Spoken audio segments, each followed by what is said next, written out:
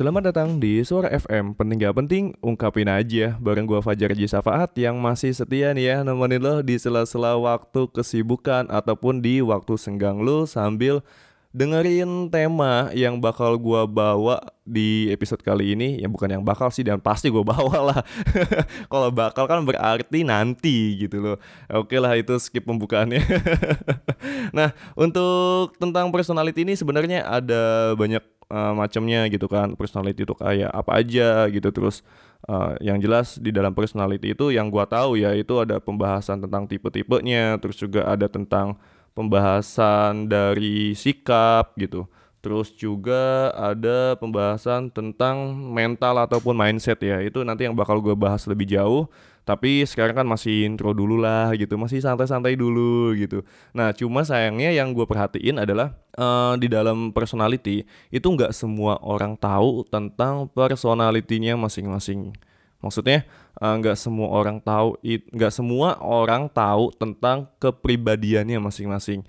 Ya misalkan ya, gue punya teman yang dia itu nggak tahu dia karakternya seperti apa gitu loh, terus sikapnya bagaimana, maksudnya ya sikapnya dia tuh seperti kayak gimana aja sih gitu sikap dia tuh, entah itu dalam menanggapi suatu masalah atau bersikap apapun lah gitu. Terus juga dia juga nggak tahu pola pikir dia tuh yang bagaimana gitu, terus juga mentalnya dia sejauh apa gitu. Masih banyak juga sih orang-orang yang belum mengenal dirinya sendiri gitu. Padahal menurut gue yang namanya untuk mengenal personality atau kepribadian itu sangatlah penting sih. Karena itu sangat-sangat bermanfaat buat lo ketika lo nanti dihadapkan pada suatu masalah, dihadapkan pada suatu situasi dan kondisi yang tertekan, atau dihadapkan pada suatu hal yang menuntut keprofesionalisme lo, baik itu dalam pekerjaan ataupun dalam berkarya, atau juga ketika lo nanti akan dihadapkan pada suatu pilihan yang sangat rumit. Nah ini fungsinya personality itu sangat penting gitu. Makanya gue selalu ngerasa ke-trigger ya, atau greget gitu, terpicu emosi gue ketika ada orang lain atau orang di lingkungan terdekat gue, dia masih belum tahu tentang pribadinya sendiri. Dan itu yang bikin gue, lu selama ini kemana aja gitu, lu ngapain aja sih gitu sampai lu nggak kenal sama diri lu sendiri gitu. Sedangkan lu tahu pribadi orang kayak gimana, lu tahu pribadi gua kayak gimana, lu bisa menilai orang lain, sedangkan lu nggak bisa menilai diri lu sendiri gitu. Tapi biasanya jawaban yang gue terima adalah, Jar, tapi gua kan nggak bisa lah nilai gue diri, nggak bisa lah gua menilai diri gua sendiri, yang nilai kan orang lain. Ya orang lain memang bisa menilai diri lu gitu, tapi lu juga bisa menilai diri lu sendiri. Itu sebabnya ada yang namanya psikologi. Itu sebabnya ada yang namanya sekolah kepribadian. Serius, ada loh sekolah kepribadian. Terus juga itu sebabnya ada pelajaran PPKN gitu. Nah, karena kepribadian itu memang benar-benar bisa dinilai oleh diri sendiri. Sejauh apa kepribadian lu gitu, atau kepribadian kita gitu, yang udah kita kenal. Kalau misalkan ada yang bilang gue kan nggak bisa nilai diri gue sendiri, itu menurut gue itu hanya ngelesnya dia aja gitu, yang padahal dia adalah orang yang tidak mengenal dirinya sendiri begitu. Dan pada masuk ke topik utama ya, tadi udah sekedar pembukaan lah ya, basa-basi. Jadi dalam kepribadian itu kan pasti ada tipe-tipenya ya enggak. Tipe-tipe ini meliputi ada yang disebut dengan extrovert, ada yang disebut dengan introvert, ada juga yang disebut dengan ambivert. Nah, extrovert itu seperti apa, introvert seperti apa, dan lain sebagainya, lu bisa cari sendiri, men. Ya, biar lu membiasakan diri untuk tidak terlalu disuapin sama informasi yang sudah disediakan. Ada fasilitas Google, ada fasilitas forum, ada fasilitas YouTube, dan banyak fasilitas lain yang menunjang lo untuk mencari informasi termasuk buku. Jangan malas untuk mencari tahu atau belajar hal baru, karena menurut gue itu adalah suatu hal yang seru menurut gue, tapi nggak tahu sih menurut lo. Karena biasanya orang dengan satu kata jawabannya yaitu mager, yaitu penyakit. Ya serius, penyakit, karena gue pun juga pernah mengalami penyakit itu gitu. Pernah ya, mager yang benar-benar mager, semager-magernya sampai seharian full gue nggak ngapa-ngapain, cuma di kasur. udah kayak mayat hidup, tau gak lo? Gua hidup tapi tidak bergerak, nah itu kayak gua. Nah itu penyakit mager lah intinya, waktu itu gue terserang penyakit mager. Di dalam personality tipenya itu ya, ternyata nggak cuma ada extrovert, introvert, ambivert, tapi juga ada yang namanya kepribadian lain. Gua nggak tahu sih ini, gue tuh ada banyak ya untuk menilai kepribadian itu, ada banyak cara gitu. Lo bisa menilai yang tadi gue sebutin tentang extrovert, introvert itu lo bisa cari tahu melalui, gue nama bukunya siapa ya, lupa waktu itu penulisnya. Tapi di dalam buku tersebut adalah ngebahas tentang ada 4 jenis kepribadian manusia di seluruh dunia. Apapun bentuknya, ada 4 jenis. Yaitu gue yakin pasti lo pernah dengar, atau mungkin masih sekedar kayaknya cuma sesekali dengar, atau mungkin nggak pernah dengar sama sekali. Ya gue nggak tahu ya, karena pendengar kan varian ya, macam-macam gitu orangnya. Nah 4 kepribadian tersebut adalah sanguinis, ada melankolis, ada korelis, dan pragmatis. Kalau gue kasih bocoran sedikit ya. Kalau sanguinis itu biasanya orang-orang yang terkenal populer, ceria, atraktif, ekstrovert lah gitu mungkin. Ya orang-orang ekstrovert gitu. Terus korelis itu orang-orang yang lebih ambisi, orang yang lebih serius, kritis banget gitu.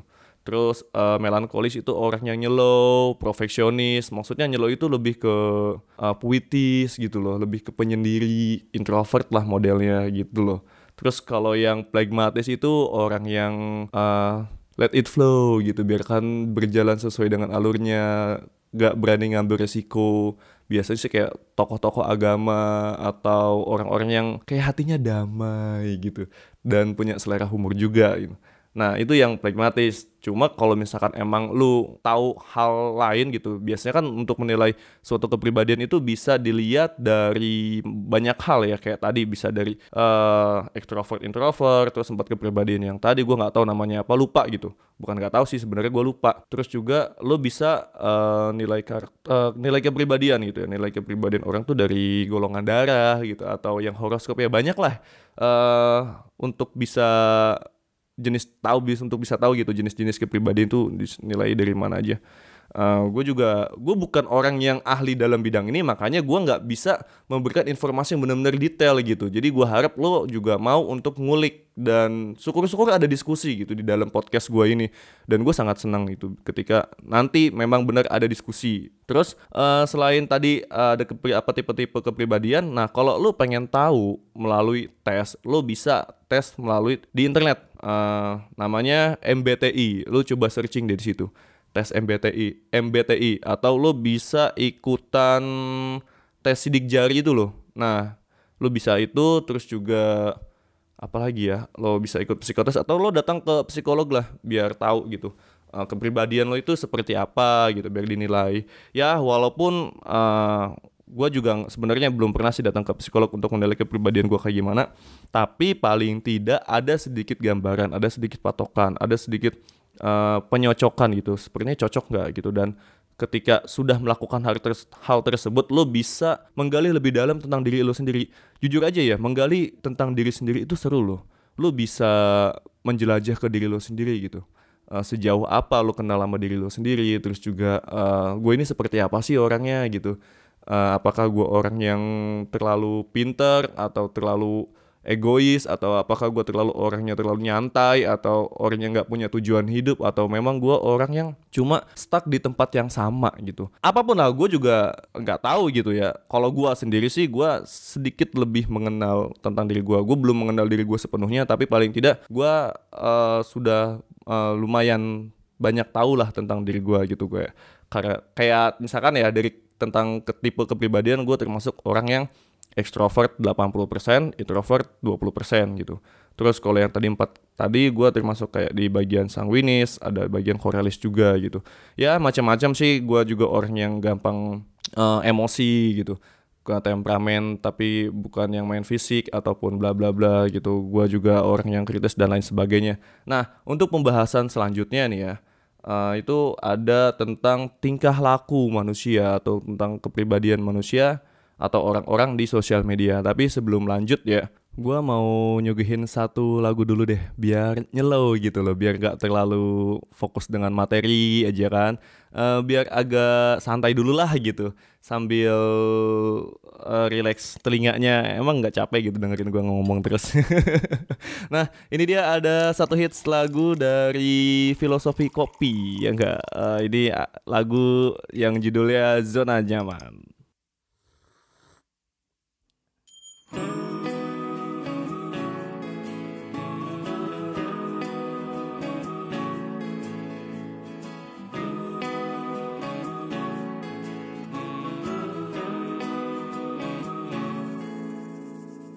Pagi ke pagi ku terjebak di dalam ambisi, seperti orang-orang berdasi yang gila materi. Rasa bosan membukakan jalan mencari peran, keluarlah dari zona nyaman.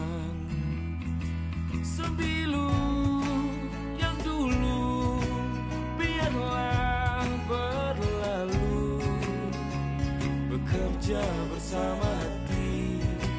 Kita ini insan bukan seekor sapi. Sembilu yang dulu biarlah membiru, berkarya bersama hati.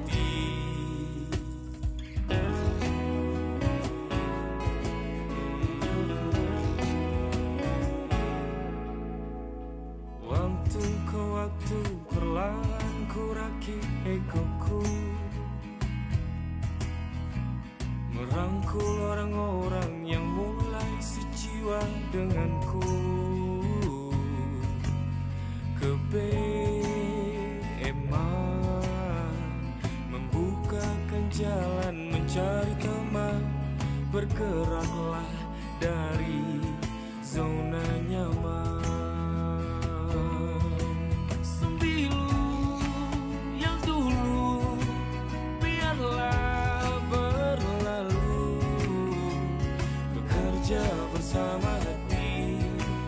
Kita ini insan bukan seekor sapi. Sembilu yang dulu biarlah membiru, berkarya bersama hati.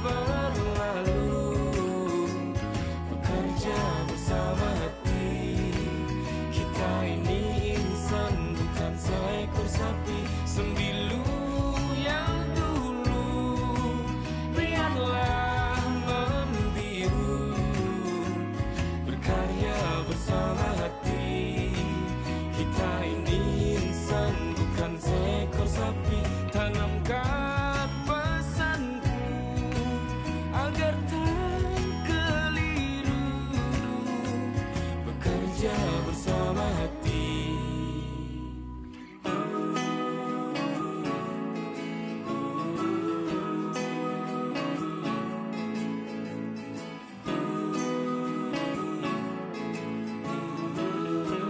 Nah, itu dia satu hits dari Filosofi Kopi atau 420 ya.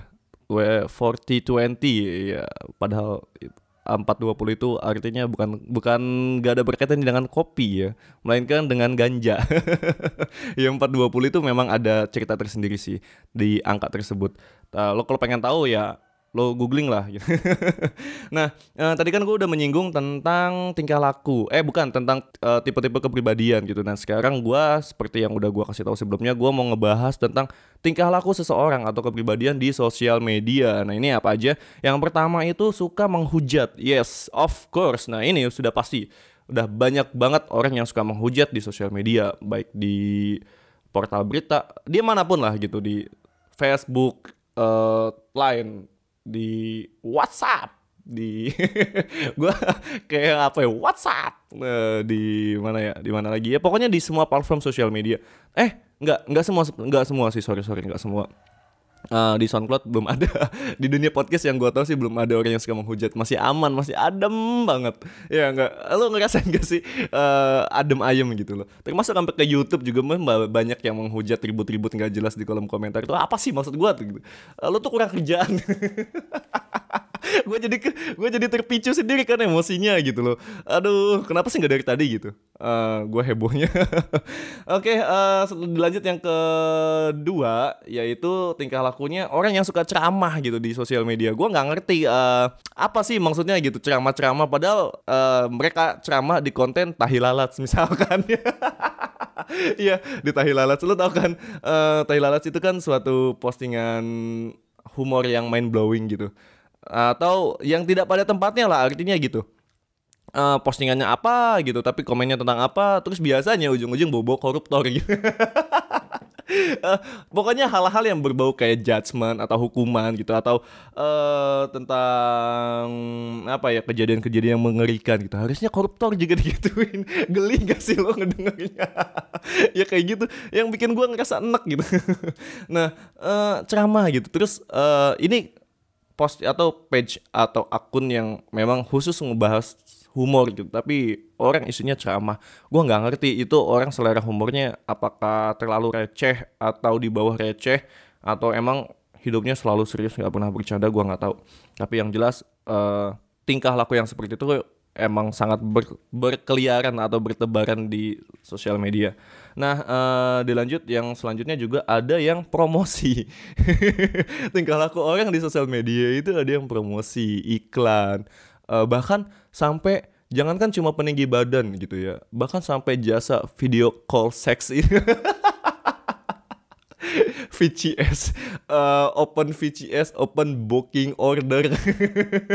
Itu banyak banget nyampah, tau nggak? Ya, tapi emang faktanya ada gitu loh yang kayak gitu.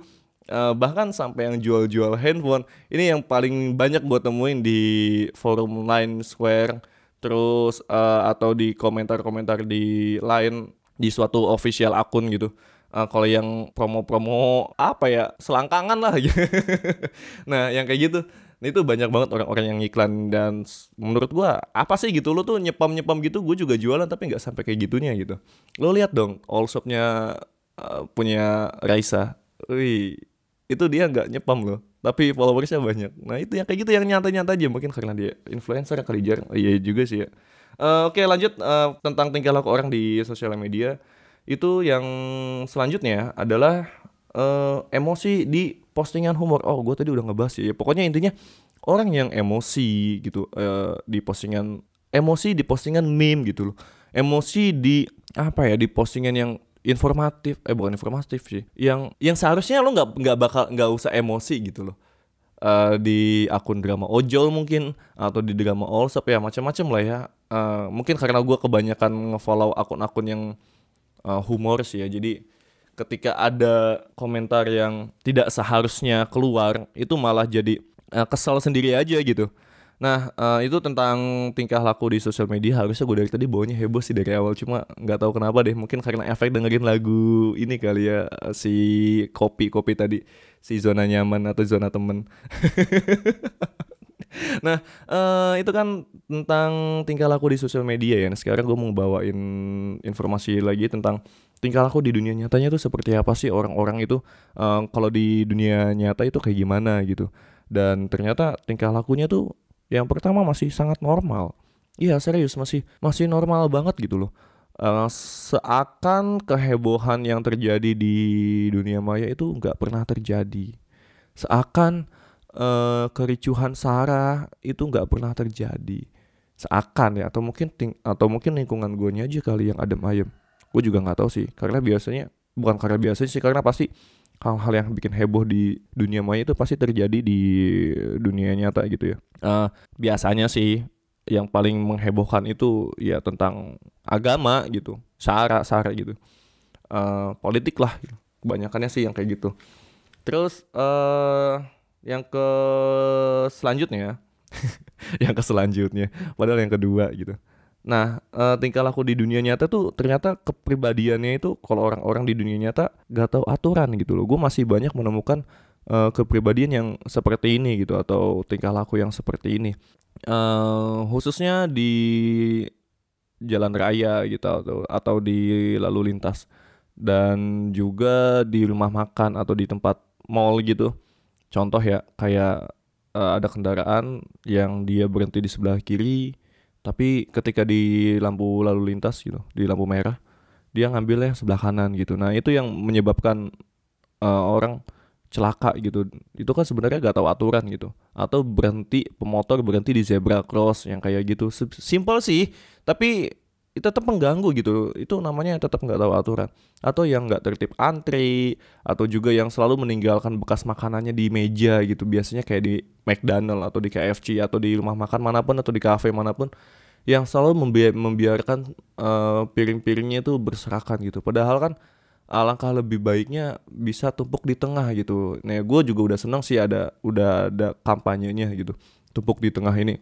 Dan itu sangat membantu ya bagi karyawannya gitu. Bukan berarti kita, itu kan udah digaji gitu, apaan sih lo nih gitu. Apa susahnya sih lo bersikap tanggung jawab terhadap sampah atau bekas lo gitu loh. Nah, kayak gitu.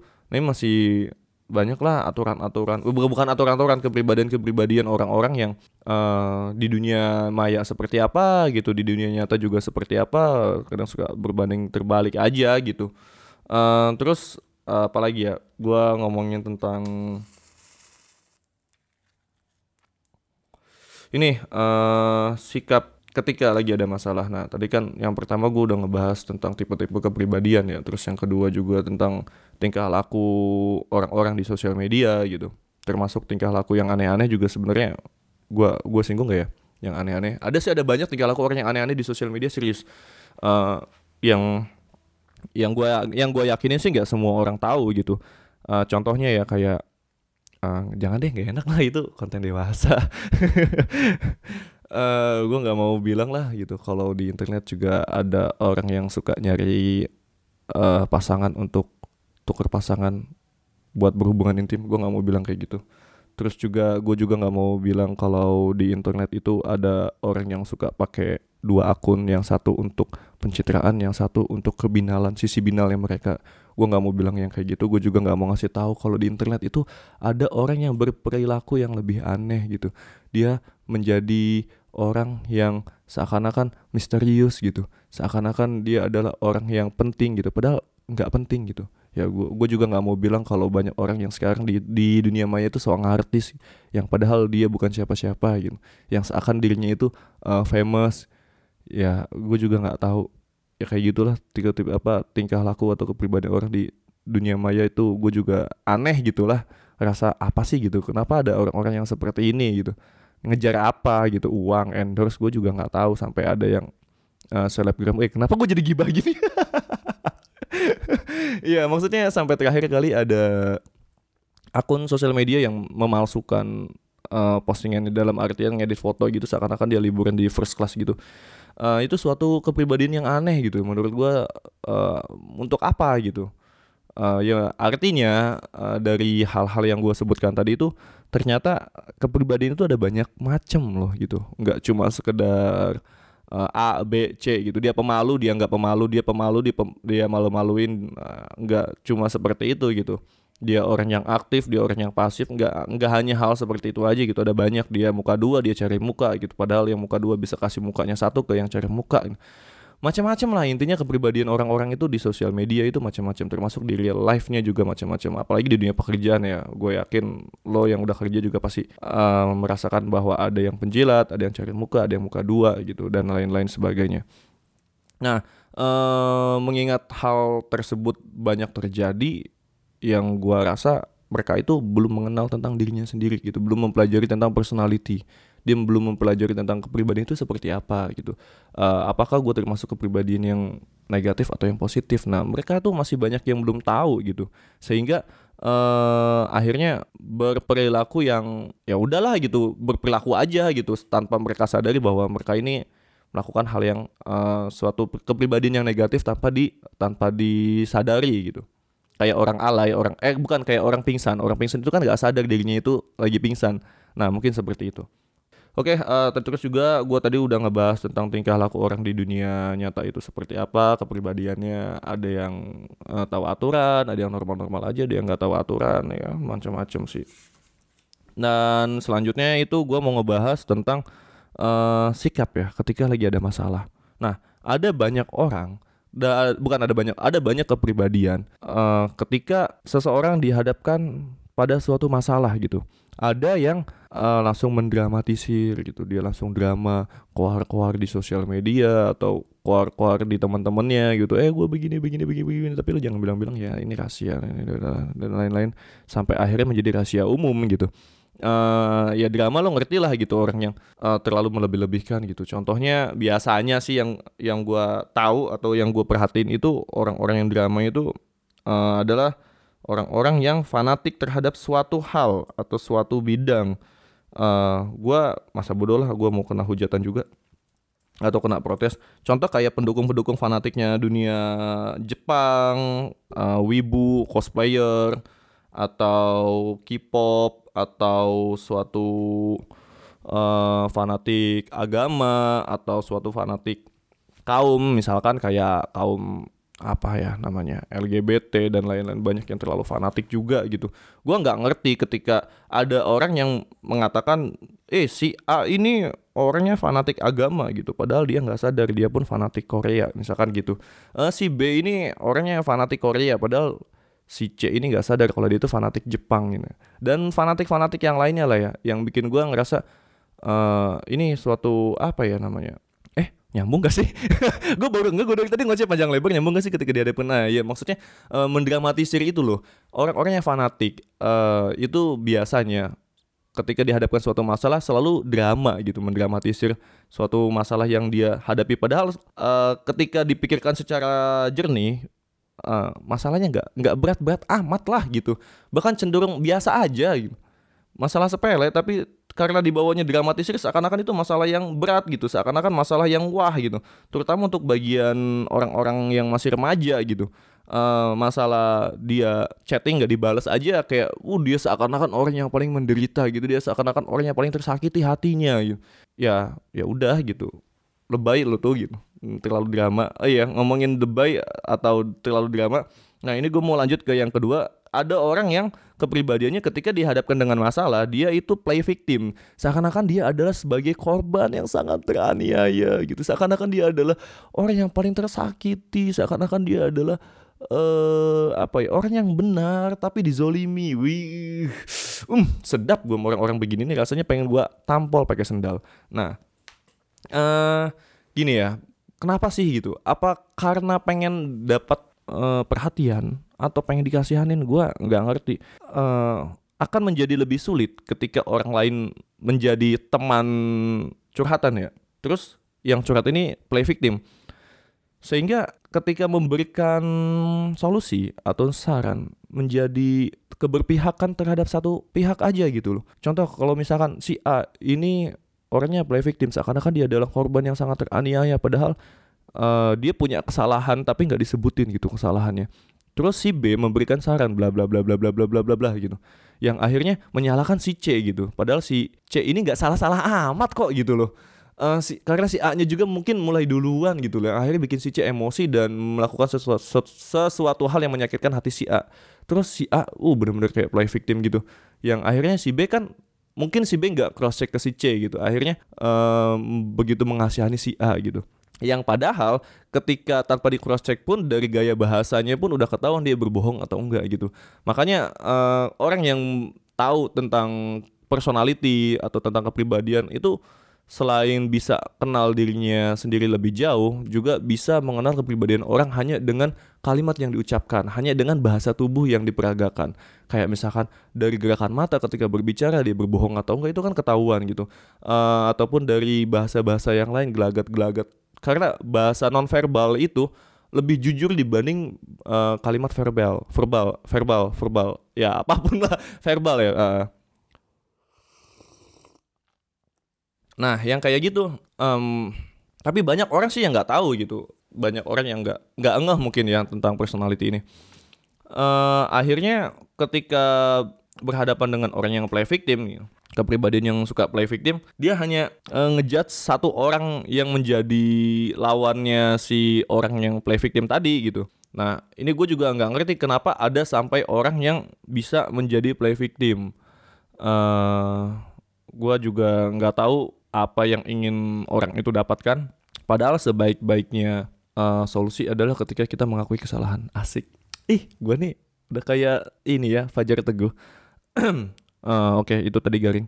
Nah, lanjut ke tentang kepribadian yang ketika lagi ada masalah nih, ada kepribadian yang kabur dari masalah. Nah, ini biasa ditemukan sama orang-orang yang mentalnya tuh nggak apa ya, mentalnya, kalau gue bilang mental tempe nggak juga sih, tapi lebih ke orang yang mental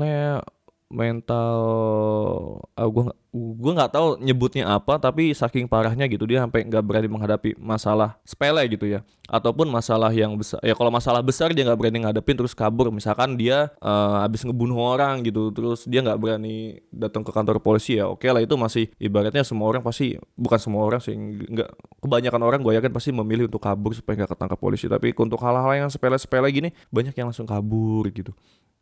Ada ternyata kepribadian yang kayak gitu tuh sangat mudah ditemui gitu. Dan seharusnya kita sebagai orang yang ngeh ketika itu teman sendiri, maksud gue tolong bantulah gitu. Tolong sedikit-sedikit memberikan kajian, bukan kajian, diskusi lah gitu. Maksud gue diskusi bahwa ini loh cara menghadapi masalah yang lo hadapin sekarang. Misalkan kayak dia ketahuan bohong gitu dengan pacarnya atau apapun gitu, yang masalah-masalah kecil tapi harus kabur, nggak perlu gitu. Nah, tapi ada gitu orang-orang yang seperti itu yang kabur dari masalah. Termasuk gue pun dulu kayak gitu. Gue dulu kabur dari masalah apa ya, banyak lah, tentang kuliah, tentang kehidupan sosial, tentang nah ya lebih banyak sih tentang pendidikan kayak tugas dan lain-lain gitu. Terus juga kepribadian itu ada lagi orang yang suka cari masalah. Bukan cari masalah, suka doyan masalah. Ya mungkin sama kali ya. Orang yang suka cari masalah dengan orang yang doyan dengan masalah. Ini adalah orang-orang yang hidupnya tidak mau monoton. Hidupnya udah terlalu sering membuat kesalahan, sehingga ketika dihadapkan dengan suatu masalah, lah gitu, nggak bakal kenapa-napa ini, nggak bakal mati ini, ya mungkin kayak gitu kali ya. Artinya di sini yang digarisbawahi adalah ada banyak sikap ketika orang dihadapkan pada suatu masalah di dalam personality itu macam-macam gitu dalam aspeknya. Apakah lo termasuk orang yang tadi gue sebutin atau enggak gitu? Ketika lo adalah orang yang termasuk yang tadi gue sebutin, lo adalah orang yang drama, lo adalah orang yang play victim, atau lo adalah orang yang suka kabur dari masalah walaupun masalah kecil, gue masih toleransi lo kabur dari masalah ketika masalahnya itu sangat besar atau masalah besar, masih toleransi lah. Tapi ketika hal-hal masalah remeh-temeh lo masih kabur, gue rasa lo harus belajar tentang kepribadian deh. Dan satu lagi, orang yang terlalu doyan masalah atau cari masalah juga lo harus belajar tentang kepribadian, bahwasanya ada hal yang gak beres dalam diri lo, kayak gitu. Nah, sebelum gue lanjut lagi, kayaknya lebih enaknya gue mau putar lagu lagi, tapi abis itu gue mau ada konten selingan, yaitu konten yang mungkin di luar topik utama. Ya lu dengerin aja kayak gimana kontennya, gak terlalu informatif sih, tapi mudah-mudahan tetap bermanfaat ya. Oke, untuk lagu selanjutnya ada lagu dari bentar, gue pikir dulu gue mau play lagu apa ya. Oh ya, lagu ini aja deh, lagu Danila, Ada di Sana.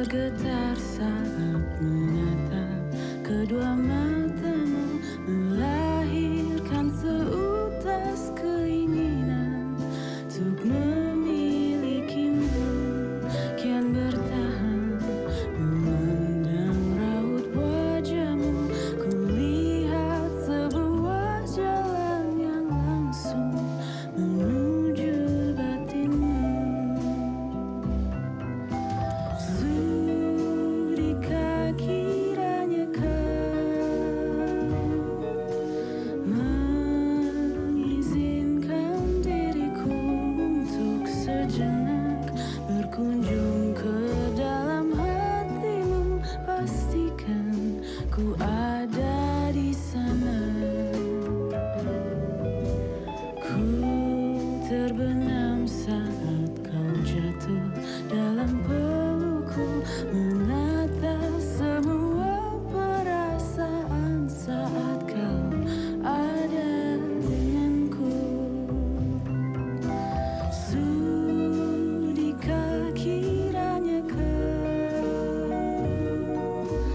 mengizinkan diriku untuk sejenak berkunjung ke dalam hatimu? Pastikan ku ada di sana.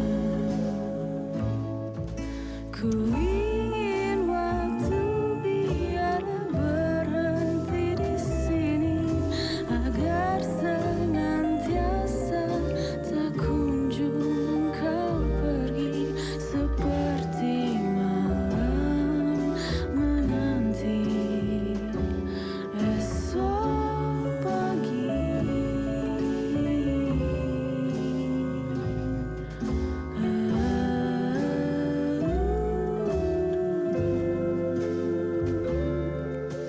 Ku tergetar saat menatap kedua matamu, melahirkan seutas keinginan untuk memilikimu. Kian bertahan memandang raut wajahmu, ku lihat sebuah jalan yang langsung menuju batinmu.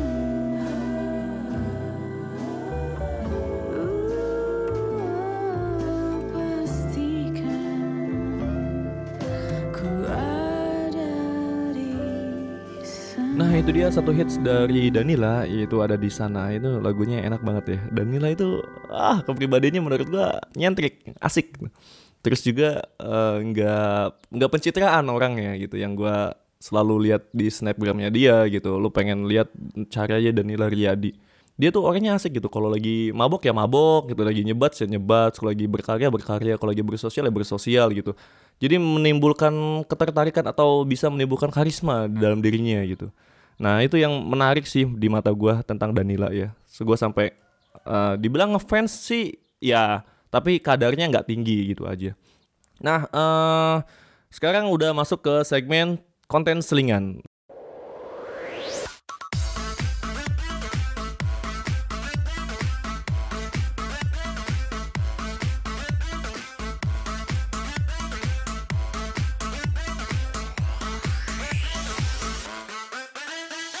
Nah, untuk konten selingan kali ini gue mau ngasih tahu tentang seks bebas. Ada obrolan gue waktu itu dengan konten kreator atau podcaster juga, tapi dia adalah seorang lulusan dari psikologi yang dalam bidangnya itu seksologi, yaitu Yori. Thank you banget udah mau diskusi dengan gue. Waktu itu ngebahas tentang aseksual. Aseksual itu orang yang tidak tertarik dengan aktivitas seks.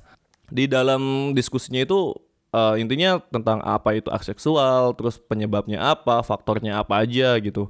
Kenapa sih orang bisa aseksual gitu? Apakah orang yang non aseksual atau yang seksual itu bisa menjadi orang yang aseksual atau enggak gitu? Nah, lo bisa dengerin aja sih di podcastnya Yori, yaitu lo cari di SoundCloud ada namanya Celoteh Yori. Nah, lo bisa dengerin itu tentang seks. Bicara tentang seks juga, gue masih nggak ngerti kenapa masih dianggap tabu. Padahal seharusnya seks itu bukan menjadi suatu hal yang tabu lagi, karena ini bisa sangat bermanfaat untuk anak-anak mulai dari balita sampai orang dewasa. Kenapa gue sebutin sampai dari balita? Karena menurut Yori, yang gue diskusi dengan Yori ini, bahwasanya setiap pendidikan seks itu ada tingkatannya sesuai dengan umur. Nah, untuk lebih detailnya lo bisa dengerin podcastnya lagi. Dan tabu atau enggak, justru gini, menurut gue semakin tabu, maka seks bebas itu akan semakin bebas, akan semakin aman untuk dilakukan, akan semakin sulit untuk dideteksi. Karena setiap kali ada orang yang berbicara tentang seks, itu langsung dianggapnya orang itu binal, cabul, orang itu mesum.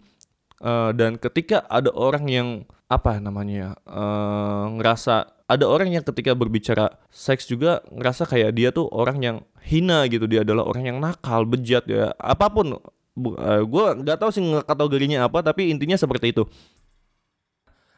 Karena gini ya, orang-orang yang jago SSI atau speak iblis itu semakin bebas ketika seks itu dianggap tabu. Karena orang gak berani membicarakan tentang seks kepada orang lain atau ke orang tuanya.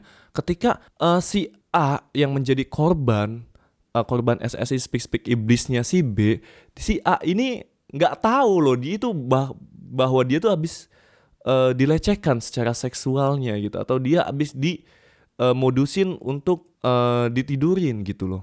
Si A mau cerita ke siapa coba gitu? Dia mau cerita ke orang tuanya, habislah dia pikirannya gitu. Habislah gue dimarahin bla bla bla bla bla. Dia mau cerita ke teman-temannya, habislah dia dihujat, dipandang negatif sama teman-temannya. Nah ini sehingga si pelaku atau si orang yang playboy yang doyan nidurin cewek ini atau penjahat kelamin ini menjadi semakin bebas gitu, menjadi semakin liar gitu loh. Sehingga orang-orang yang baik, yang polos gitu kan ya. Gue nggak bicara tentang cabe-cabe ya, cabe-cabean mau dia. sorry, gue bukan maksud menghujat, tapi pada kenyataannya adalah kalau cabe-cabean biasa main dengan gadun, sehingga ketika tidur dengan pria lain pun atau dengan playboy pun menurut gue nggak akan jadi masalah lagi. Tapi yang jadi masalah adalah orang-orang yang polos, yang nggak tahu apa itu tentang dunia seks. Akhirnya dia menjadi kepo, dan keponya pada orang yang salah, sehingga bisa dibilang dia menjadi korban seks bebas. Nah itu secara tanpa disadari ya, dia menjadi korban dari bagian seks bebas. Nah bisa berupa seks bebas ini ternyata nggak cuma ditemuin di dunia nyata, tapi di dunia maya juga banyak ditemuin. Contohnya kayak berbagi link bokep atau grup bokep itu banyak banget bertebaran. Grup bokep itu ya lo bisa cari sendirilah di Facebook atau di Line, itu banyak banget. Walaupun di Line itu lebih sulit ya, karena lo harus di-invite. Terus juga kayak budaya share foto naked gitu, foto setengah telanjang atau full bugil, itu udah sangat wajar di internet. Gua yang udah lama berkecimpung di dunia perselangkangan. Goblok. Nggak, maksud gue kan orangnya kepo ya, hal-hal negatif itu selalu bikin gue penasaran gitu, termasuk dunia lendir begini. Ada banyak forum yang memang di situ isinya kayak ngajakin threesome, ada yang ngajakin tuker pasangan, ada yang ngajakin orang untuk nonton pasutri lagi ML kayak gitu. Dan masih banyak, saking tabunya gitu ya tentang seks itu, bahkan untuk menyebutkan alat kelamin aja sangat aneh gitu menurut gue. Burung lah, terus juga atau nggak dikategorikan, gue inget jadi podcastnya Yori itu burung. Terus kalau mau nyebutin penis itu burung ya kan, kalau misalkan mau nyebutin vagina itu kue apem. Apa coba makanan gitu. Nanti kalau gue beli apem gitu, gue jadi inget vagina. Kan gak aneh gitu, kasihan kan si apem gitu, dia tuh makanan yang baik-baik aja, dia nggak tahu apa itu vagina, tapi tiba-tiba dijat dia disamakan dengan vagina, kan kasihan gitu si apem ini. Atau si burung gitu, si bapak lagi main burung. Nah ini kan ambigu gitu loh, sehingga menurut gue ini suatu hal yang harus diubah gitu. Nggak usah lah menganggap suatu seks itu adalah hal yang tabu, nggak perlu gitu. Bahkan ketika berbicara dengan anak kecil pun harus kita menjelaskan bahwa ini adalah namanya penis gitu, bukan burung, bukan gitu. Dan ke anak yang kecil, yang wanitanya, misalkan anak kecil yang cewek, ini vagina namanya gitu loh, bukan kue apem. Harus ngasih tahu gitu. Bahkan toilet training pun yang gue simak dari podcastnya Yori itu merupakan salah satu pendidikan seks, yang dimana cara buang air yang baik dan benar itu seperti apa. Dan mungkin ya gue pernah dengar atau baca artikel yang kayaknya gue masih ngeyakinin masih banyak wanita yang melakukan ceboknya itu dari depan. Ketika dia habis buang air besar, dia ceboknya ke depan, ke searah dengan vaginanya. Padahal kotoran atau bakteri yang dari anus bisa merambat ke vagina, dan itu bisa menimbulkan penyakit di kemudian hari. Oke lah kalau orangnya selalu pakai sabun, tapi kalau nggak pakai sabun gimana? Harusnya kalau lu lagi cebok untuk abis buang air besar, tangan lu di belakang harus berlawanan arah dari vagina. Nah itu yang benar, bukan yang ke arah vaginanya kayak gitu. Termasuk laki-laki juga masih banyak yang bingung gitu. Ini si penis ini taruh di menghadap atas, kiri, kanan, atau ke depan. Emang lucu sih ngebahas. Gue bukan bermaksud untuk mengajarkan hal-hal yang mesum gitu, bukan. Tapi ini bener-bener edukasi yang sangat penting loh gitu. Karena gue juga berteman gak cuma dengan orang-orang yang baik, tapi gue juga berteman dengan orang-orang yang penjahat kelamin pun gue berteman. Termasuk gue pun dulu terjun ke pergaulan bebas. Termasuk situ di dalamnya ada banyak kegiatan seks bebas di dalamnya gitu. Janganlah beranggapan bahwa seks itu adalah suatu hal yang tabu gitu. Dan gue sangat sering mengkampanyekan tentang seks, tentang diet plastik, tentang ayo membaca gitu loh.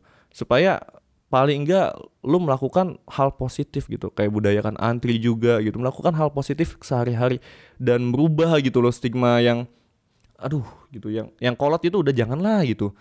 Setabu apapun ditutupi suatu bidang kayak seks bebas itu ya, tentang ngebahas tentang seks, ketika diajarkan tentang cara menggunakan kondom, lu ngajarin tentang seks bebas dong? Enggak gitu loh. Lu nggak diajarin tentang cara pakai kondom pun seks bebas tetap ada gitu. Hanya aja lo nggak tahu di belakang layar tuh banyak melakukan hal seks bebas. Nah ini yang bahaya gitu loh. Makanya gue berpikir untuk melawan dengan cara memberikan edukasi atau sosialisasi tentang seks kayak gitu. Ya mudah-mudahan buat lo yang ngedengerin tentang hal ini bisa membantu gue untuk menyebarkan bahwa seks bebas, seks itu bukan hal yang tabu. Seks itu harus dididik gitu loh. Ada pendidikan seksnya begitu loh. Sangatlah perlu untuk diterapkan. Nah itu dia konten selingan gue. Terus yang pertama konten selingan itu tentang seks. Yang kedua, kalau lo mau belajar tentang personality atau berbagi cerita tentang masalah keluh kesah lo gitu, baik curhatan tentang cinta, keluarga, atau pekerjaan atau apapun, lo bisa gabung juga di Line Square Personality atau di Line Square Psikologi ya, tapi ketikanya benar-benar psikologi, PSIKOLOGI. Nah di situ gue jadi adminnya di sana, bisa berbagi cerita. Udah banyak banget orang yang berbagi cerita di sana, mulai dari anak sekolahan sampai orang dewasa. Ya walaupun masalahnya kebanyakan gitu-gitu aja gitu. Member juga udah lumayan banyak sih ya. Gue bisa pastiin untuk nyaman di sana karena setiap ada yang iklan selalu gue ban. Biasa gue admin yang galak. Nah intinya adalah gue senang berbagi dan diskusi, berbagi ilmu dan diskusi gitu. Itu dia segmen selingan untuk kali ini. Mudah-mudahan menjadi segmen yang bermanfaat di dalam topik yang bermanfaat gitu loh.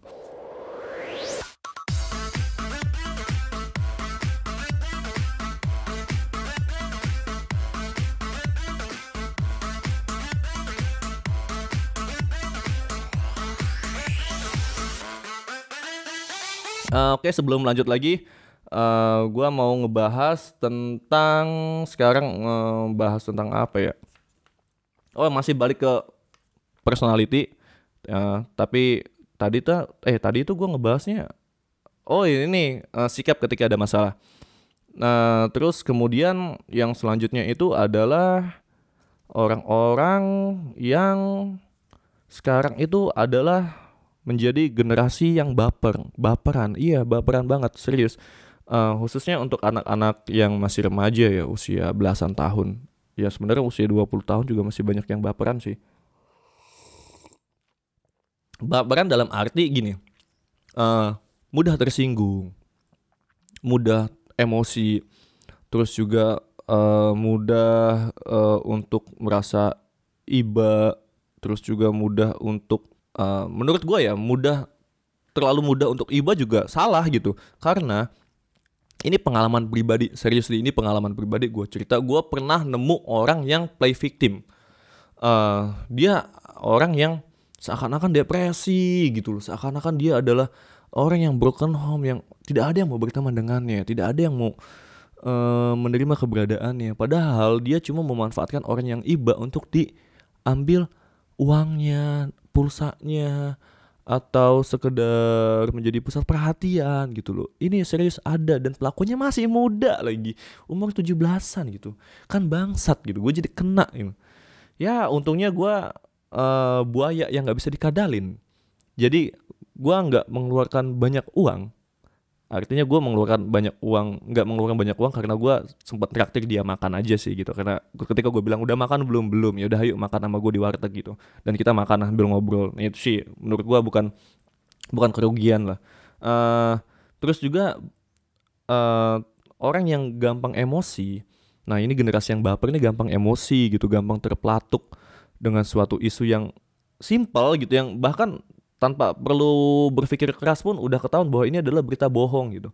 Tapi banyak yang baperan gitu loh, banyak yang langsung emosi meledak-ledak gitu. Gua nggak ngerti mereka ini faktornya apa gitu bisa seperti itu. Apakah mereka baru kenal internet kah, atau mereka terlalu lama hidup di kasarnya gini, apa terlalu lama main di kampungnya aja gitu, nggak pernah main di luar kampung, atau emang nggak pernah keluar rumah, gue juga nggak tahu gitu. Atau emang dia belum punya banyak teman yang bervariasi sehingga emosionalnya itu masih sangat-sangat mudah terganggu gitu loh. Terus tadi juga tentang yang baperan itu banyak lah gitu, yang sedikit-sedikit ketika lagi PDKT responnya nggak sesuai ekspektasi, langsung galau sedih sejadi-jadinya gitu. Menurut gua apaan sih gitu. Memang nggak semua hal itu sesuai dengan ekspektasi, tapi ketika lo menaruh harapan itu jangan terlalu banyak, jangan terlalu tinggi. Mungkin itu kali ya, harapan berbanding lurus dengan rasa kecewa. Penyebabnya gue juga nggak tahu kenapa.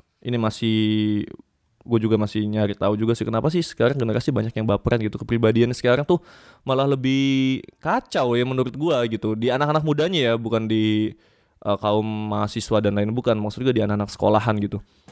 Lebih banyak yang baperan gitu. Gue juga nggak tahu, akun-akun baper aja buktinya banyak yang lebih banyak followersnya dibanding akun-akun edukasi gitu. Gue nggak ngerti apa, mungkin ya ini mungkin penilaian gue, apa karena emang lagi usianya, lagi fasenya sedang mencari jati diri, atau lagi fasenya itu menggebu-gebu, gue juga nggak tahu. Lanjut ya tentang tadi generasi yang baper, lebih ke mental yang kacau lah gitu. Nah untuk selanjutnya ada tentang mindset pada sekitar.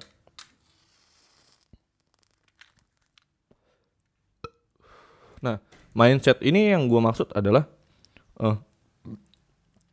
pikiran yang ketika mendengar A, dia langsung, oh si ini. Misalkan kayak ketika lo ngedenger Aukarin, berarti yang dalam pikiran lo adalah, yang dalam mindset lo, dia orang yang binal, bla bla bla bla. Nah kayak gitu. Nah mindset pada sekitar itu yang dimulai dari dunia pendidikan. Gue sangat peduli dengan orang dunia pendidikan. Cie, gue udah kayak ini ya, pemuda yang benar-benar sangat peduli gitu. Padahal nggak begitu juga sih. Nah nilai yang menentukan masa depan. Masih banyak orang yang mindsetnya seperti ini, bahwa nilai itu yang menentukan masa depan. Ketika dapat nilai B, dia sampai benar-benar galau gitu loh. Yang benar-benar bahwa nilai yang tertulis dalam raport itu benar-benar menentukan masa depannya gitu. Padahal nggak seperti itu. Tapi juga bukan berarti nilai itu nggak penting. Nilai itu tetap penting sebagai patokan bahwa oh ini kemampuan gue ternyata udah sampai sini gitu loh. Nah itu sejatinya nilai itu untuk itu gitu loh, bukan untuk hanya ngejar nilai tinggi tapi ilmu lo tuh nggak sesuai dengan nilai yang lo dapat gitu loh. Nah ini banyak yang salah gitu loh. Dan akhirnya baik dari pendidik ataupun siswa yang ya udah gitu, patokannya hanya pada nilai aja gitu. Nah ini yang menurut gua salah gitu, dalam kepribadian yang salah ini. Terus di dalam kepribadian juga ada mindset yang tentang pendidikan itu harus di kampus yang ternama gitu. Nah ini gue juga nggak ngerti deh ya, kenapa gitu harus di kampus yang ternama. Kalau lu orang yang pengen jadi PNS, oke lah. Gue sempat ngobrol ketika waktu gue ngegokar, dapat penumpang itu dia dosen di salah satu kampus kesehatan. Jadi dosen kampus keperawatan. Jadi kalau di dalam instansi atau terjun di dunia PNS gitu, akreditasi kampus itu memang sangatlah berpengaruh. Nah tapi kalau lo yang pengen terjun di dunia swasta ya nggak berpengaruh amat gitu loh. Nggak, bahkan lo bukan dari kampus ternama pun tetap bisa kerja kok gitu loh. Jangan takut. Jadi dulu itu kampus besar karena mahasiswanya. Sekarang mahasiswa itu ngejar kampus yang besar itu. Gue juga nggak tahu deh. Ya padahal balik lagi, kualitas terhadap diri itu sangat penting. Kepribadian itu bisa menentukan kualitas diri lo gitu. Nggak peduli lo adalah mahasiswa yang terkenal kan, nggak peduli lo mahasiswa UI, ITB, gue nggak peduli kalau emang kepribadian lo jelek ya lo jelek gitu. Dan kasihan kampus bagus udah bagus-bagus jadi agak gimana gitu ya ketika ada mahasiswanya yang kepribadiannya jelek gitu loh. Jadi ikut ke bawah jelek kan nama kampusnya. Nah itu ketika kepribadian lo bagus sekalipun kampus lo jelek, nama kampus lo juga jadi ikut ke bawah bagus. Nah artinya bukan kampusnya yang bagus gitu, tapi your personality itu. Nah lanjut ya. Terus juga ada mindset orang itu kalau bekerja itu kalau bukan di PNS, pabrik atau di kantor swasta. Selain itu dianggapnya pengangguran atau orang yang belum layak dikatakan bekerja, benar-benar bekerja. Orang yang freelancer contohnya, desainer freelance gitu, atau yang wirausaha, atau juga ya wirausaha dalam artian dia entah itu dagang atau dia bikin perusahaan gitu. Perusahaan kecil ya, maksudnya kayak CV gitu, dianggapnya kayak dia mah orang bla bla bla bla gitu loh. Nah, masih banyak yang mindsetnya seperti itu. Dan sebenarnya banyak sih mindset yang menurut gua aneh gitu. Ya gua nggak tahu sih apakah mindset ini termasuk dalam personality atau enggak. Tapi buat lo yang memang bidangnya di tentang personality, tolong diskusi dengan gua biar gua tidak salah menyampaikan informasinya gitu. Terus juga yang selanjutnya ada kepribadian yang cuma bisanya bacot doang tapi nggak ada action, ya kan? Nah, yang biasanya ini banyak terjadi di sosial media juga dunia nyata. Maksudnya dia ngomong A, B, C, D di sosial media tapi di dunia nyata nggak seperti itu. Kayak antri atau tertib lalu lintas masih banyak kok gitu loh yang dia ngomong A gitu, harusnya antri tuh begini-begini, tapi ketika antri dia bukannya ke belakang malah ke samping gitu, aneh kan gitu. Nah budaya bacot doang gitu. Sekarang pemuda Indonesia kayak gini ya, gini-gini, miris keadaan Indonesia sekarang tuh begini ya, tapi dianya nggak berusaha membuat karya, nggak berusaha membuat gerakan, nggak berusaha membuat perubahan lah gitu, walaupun perubahan kecil gitu, nggak ada gitu, cuma sekedar bacot ngerasa miris doang gitu loh. Maksud gue nyet gitu. Lo jangan cuma bacot doang jeng. Ayo gitu loh, bikin karya apa kek, walaupun lo cuma nulis di blog, walaupun lo cuma nge-podcast, walaupun lo cuma nge-vlog gitu, paling enggak lo bikin hal yang memang nggak cuma ngomong doang gitu loh, nggak cuma sekedar ngasih komentar miris, nggak cuma sekedar ngasih komentar kasihan dengan keadaan negeri ini, pemuda ini, nggak cuma kayak gitu.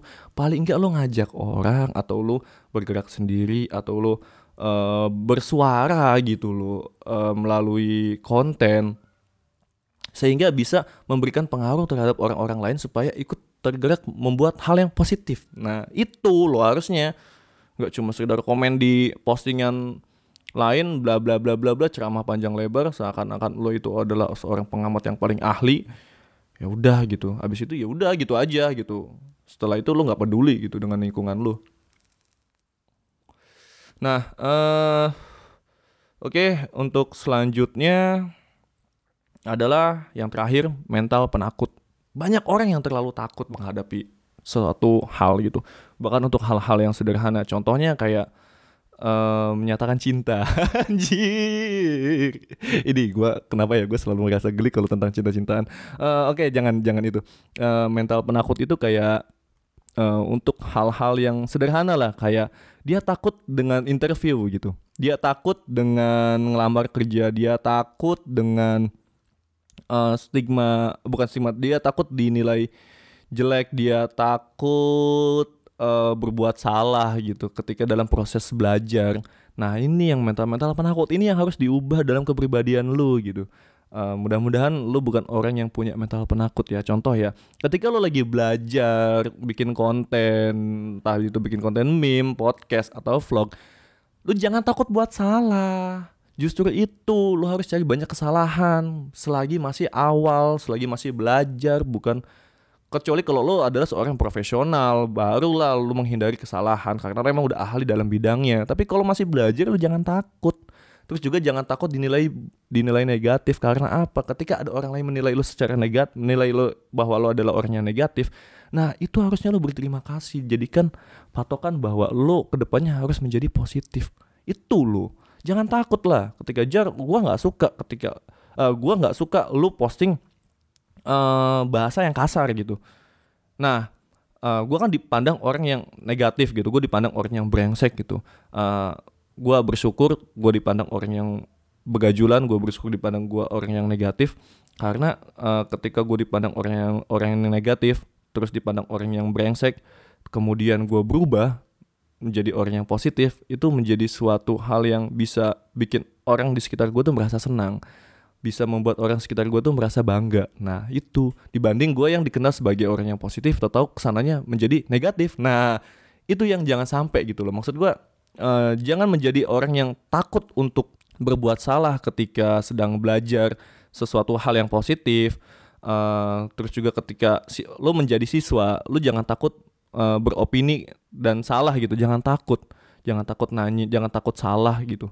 Karena kalau misalkan lo takut salah, berarti lo cocoknya jadi guru atau jadi dosen, bukan jadi siswa. Namanya siswa kan belajar itu kan pasti ada salah. Nah itu yang harus lo ubah gitu. Mental yang penakut ini harus sedikit-sedikit lo lawan gitu lo. Walaupun yang musuh terbesar dalam menaklukkan rasa mental yang penakut itu adalah diri sendiri gitu.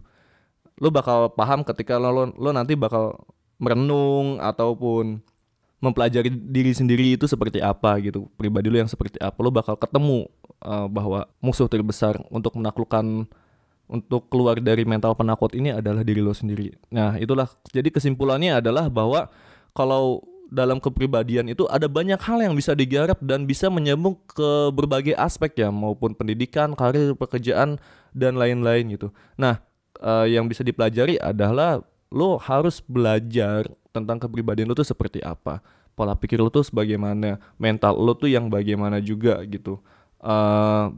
Terus ketika lo dihadapkan masalah, sikap lo tuh seperti apa gitu. Nah ini yang akan menjadi cikal bakal pribadi yang lebih bagus lagi dari sebelumnya. Jangan membandingkan pribadi lu dengan orang lain, tapi bandingkanlah pribadi lu yang sekarang dengan yang dulu. Apakah sudah ada peningkatan atau belum, atau masih sama seperti yang sebelum-sebelumnya. Ketika lo sudah meningkatkan kepribadian lo, maka kepribadian lo tuh akan menjadi semakin berkelas dan semakin bagus. Pasangan atau wanita atau orang lain atau maksudnya orang lain tuh akan semakin senang sama lo gitu. Dan yang naksir sama lo pun bukan orang yang abal-abal, bukan orang yang kepribadiannya ecek-ecek gitu, tapi sesama yang berkelas juga gitu. Emang lo gak pengen gitu punya pasangan yang sama-sama berkelas, ya gak? Nah itu aja podcast gue kali ini. Dan untuk menutup podcast gue pada episode tentang personality ini, gue mau nutup dengan lagu. Nah ini kalau lagu gue bingung ya. Ditutup dengan lagu apa ya? Yaudahlah nanti gue pikirin tentang lagu apanya. So sampai jumpa di episode berikutnya. Gue Fajar Aji Safaat pamit dari Suara FM. Penting gak penting, ungkapin aja. Slip inside the eye of your mind. Don't you know you might find a better place to play? You said that you've never been, but all the things that you've seen will slowly fade away. So I start a revolution from my bed.